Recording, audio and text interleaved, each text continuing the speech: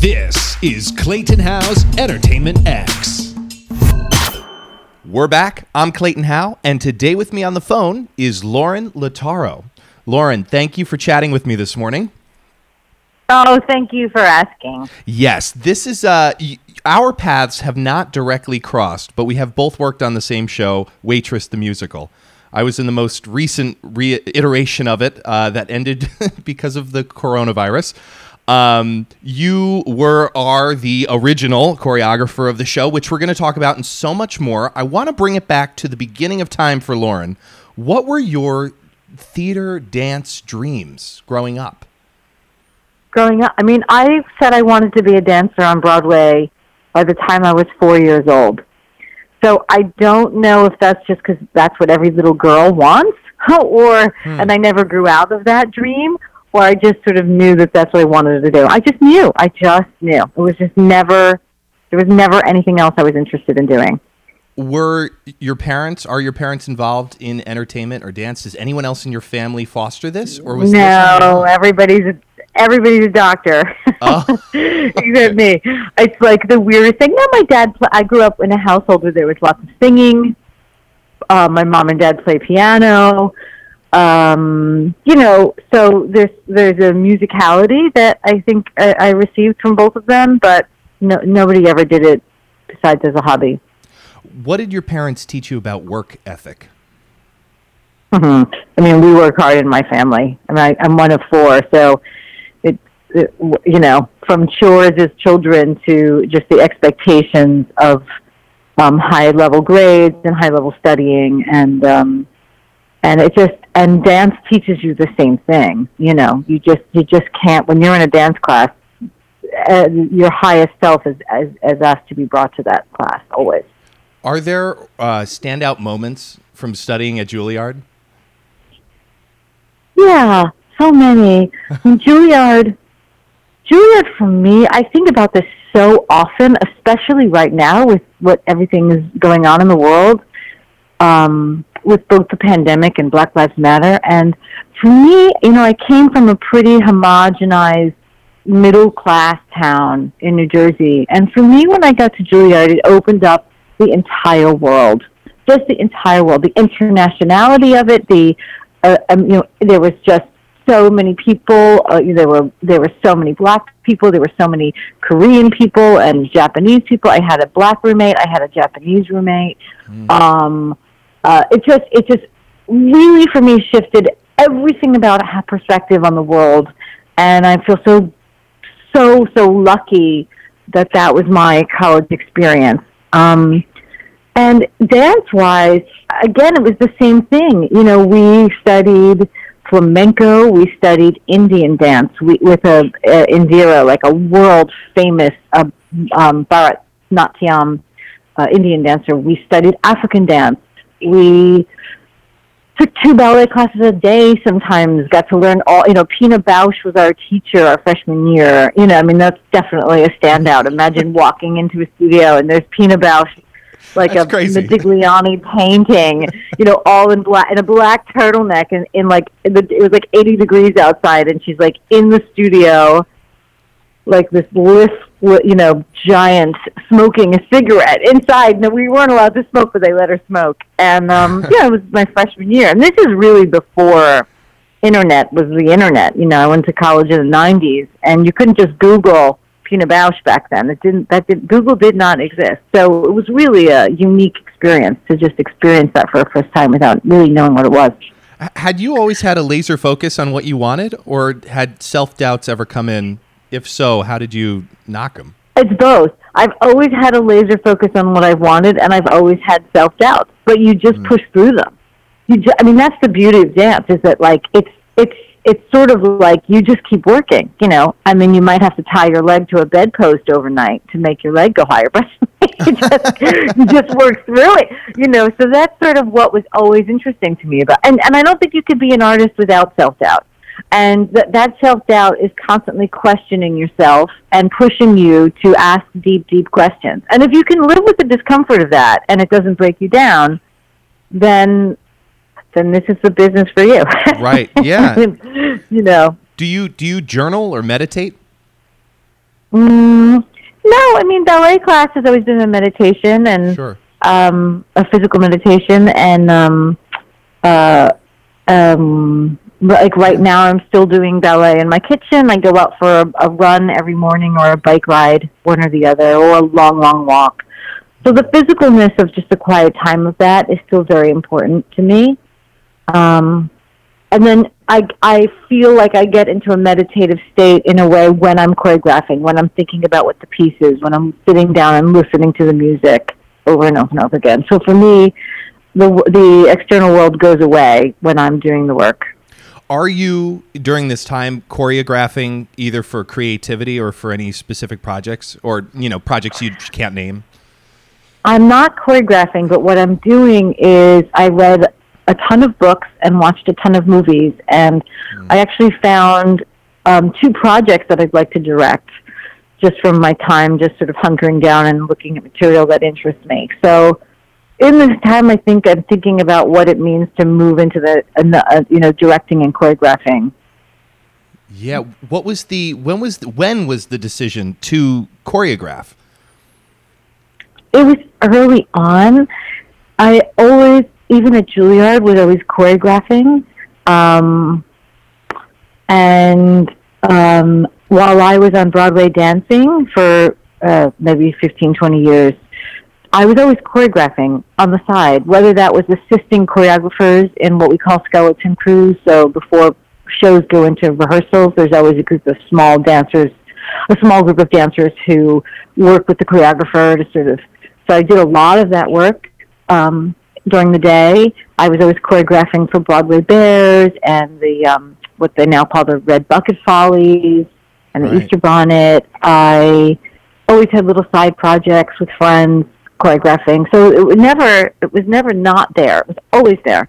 It's just that I wasn't really getting paid to do it, and then I started assisting. And then I started, and dance captaining, which sort of relates to it because you're really looking at structure. You start going from the inside to the outside. You know what I mean? So you're dancing on Broadway, you're just focused on yourself. Then you're dance captaining, and you're looking at the show, and you're noting the show from a larger perspective. Then you're assistant choreographing, and then associate choreographing, standing next to the choreographer and the director. So you're really learning from the two of them.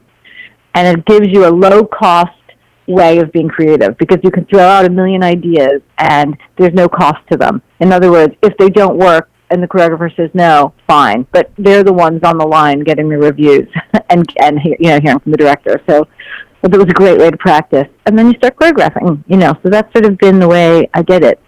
Do you attribute your step through to like official associate or official choreographing, having that title card, so to speak, to any one project in particular? Because as I was going through like the background and everything, there's like, you're right, it was like dance captain, associo, and then, so I don't know if anything, one particular project. Yeah.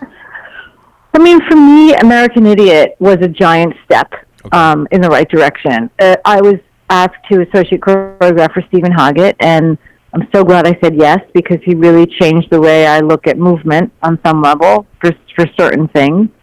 And then after doing that work, I did a few other associate choreographic jobs. But then, like, Michael Mayer would call me, and now Michael and I work together as director and choreographer. So not only did I learn invaluable things from Stephen, I now have a collaborator, 10 years later that I work with.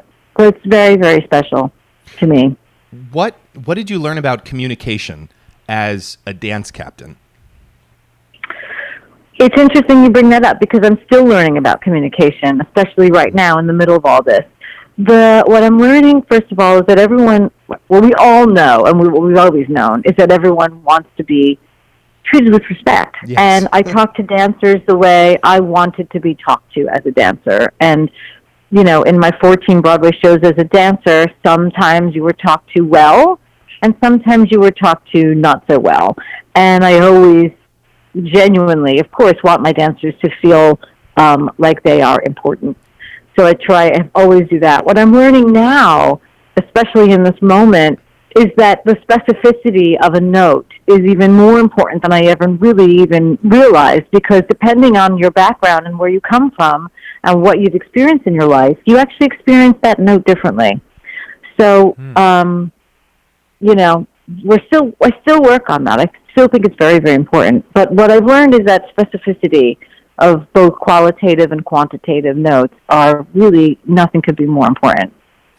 You're bringing up a really great point, because along the process of putting a show together, there are a ton of notes, a ton of changes, and I guess you have to be specific in what you're saying to cast members and other members of the company to be almost economical with the communication, so there's not too much conversation, people aren't overthinking.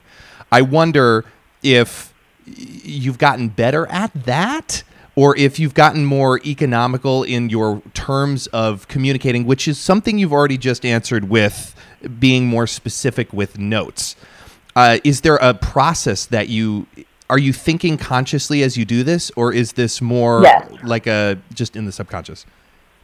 No, totally conscious.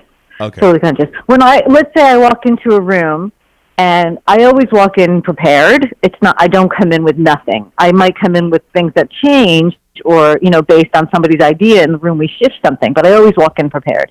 Right. The first thing I do for everybody in the room is give them an overview of what we're about to do and why we're about to do it and who they are in this moment and where we start and where we end, so that everybody has the big idea. So we're all in the same salad bowl. Does that make sense? Yes.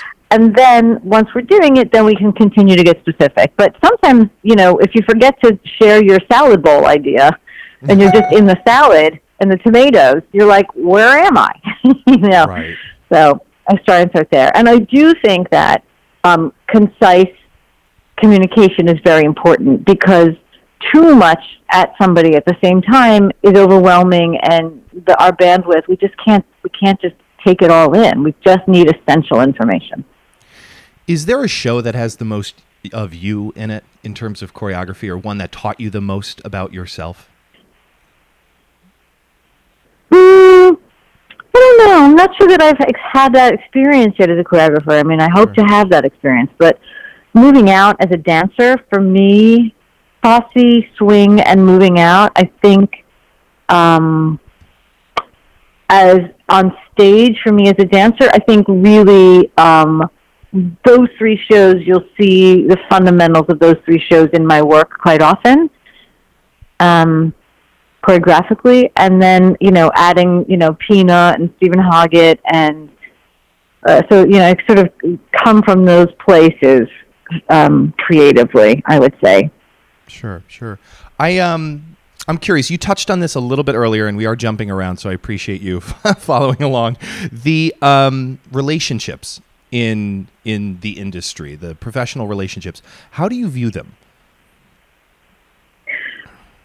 The relationships. I mean, I view them as collaborators and sure. and friends and people.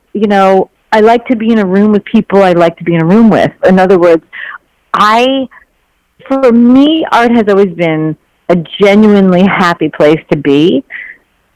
It's hard work, but it's happy, and I want to be in a room with people who continue to make that joyful feeling for me and for them. And the beauty of this theater community is that there's so many ways to collaborate with people. So like Jerry Zaks and I are working together now on Mrs. Doubtfire, and my first Broadway show was Swing, and he came in to direct the show, and I was a dancer in it. And here we are together, and I'm the choreographer on Mrs. Doubtfire 20 years later, almost to the day. That's so crazy. I mean, it's crazy, right? What was that conversation? What was that conversation with Jerry? Was it just hey, working on this project? How did that come about? I think that the producer, Kevin, brought my name up to Jerry, and I had this interview with Jerry. I didn't even have to audition for the show. He went and saw some of my work at the time. Merrily We Roll Along was on Broadway, off-Broadway, and Waitress was on Broadway. So I think he saw those two things and maybe watched some of my reels. And then we had an interview. He just wanted to check in with me and see if he liked me, and then here we were. So it was great, And at first I was like, there's no way I'm getting this job. He's not going to hire me. He thinks of me as like this 19-year-old little spunky dancer. There's no way, but he did. He hired me. So here we are. So this late in the game, it's really nice to have this relationship develop this way, Are there standout lessons learned from him in terms of the Oh way my he God! conducts a room? Every day, every day. I worked with the best directors: Michael Mayer, Jerry Zaks, Marianne Elliott, Des McAnuff. I mean, every day is a masterclass from these people. Every single day. Okay, so going along this theme here, the common themes of top performers you've worked with, do you see any common themes? Openness in the room. Both the ability to have creative input and say, I was thinking, what do you think about this in this moment? And the ability to hear the word no if the director of the choreographer or the writer is not interested in going in that direction. It is a constant give and take. And if everyone is respectful and giving and taking, that's how I think you make great, great art. How do you begin to choreograph a piece? And I know this is a broad question and it varies on projects, but if you were to pick one, what is the general beginnings for Lauren? With an idea. Always with an idea. Before I even listen to the music, like if you take Waitress, for example, I read the script and I was brought in after it was done at ART. I did not see it at ART, so I don't know what the issues were at ART. What I do know is that they didn't know how to break open the pie moment. So apparently at ART, she just stood there, talked about the ingredients, and baked a pie for the audience over and over again. Yeah. And it wasn't working. And when I read the script, I had also read this article in the New York Times that week. I just happened to have read this article about the importance of daydreaming in your life. And I said, well, she's daydreaming. That's her I want. She doesn't care about the baking in these moments. She cares about getting the hell out of this marriage. And the only time she's happy is when she's daydreaming. And the only time she has courage is when she's daydreaming, because she doesn't have those skills in real life yet. She's like practicing in her mind, right? Yes. And that's how all those little pie moments came about. So it's like, what does she really want? She wants a suitcase. She wants to take her clothes and she wants to get the hell out of there. She wants to be lifted up in the air off of the ground and just on a cloud with Dr. Commodore, away from reality, away from a pregnancy. So all of those moments came out of that idea. So the idea came first, and then we got in a studio, and then we made them. And then Sarah wrote music around them with me, with them.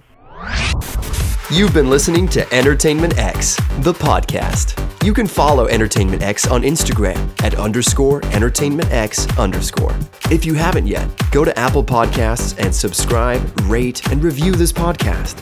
Join Clay next week for another curiosity conversation on Entertainment X. Thank you for listening.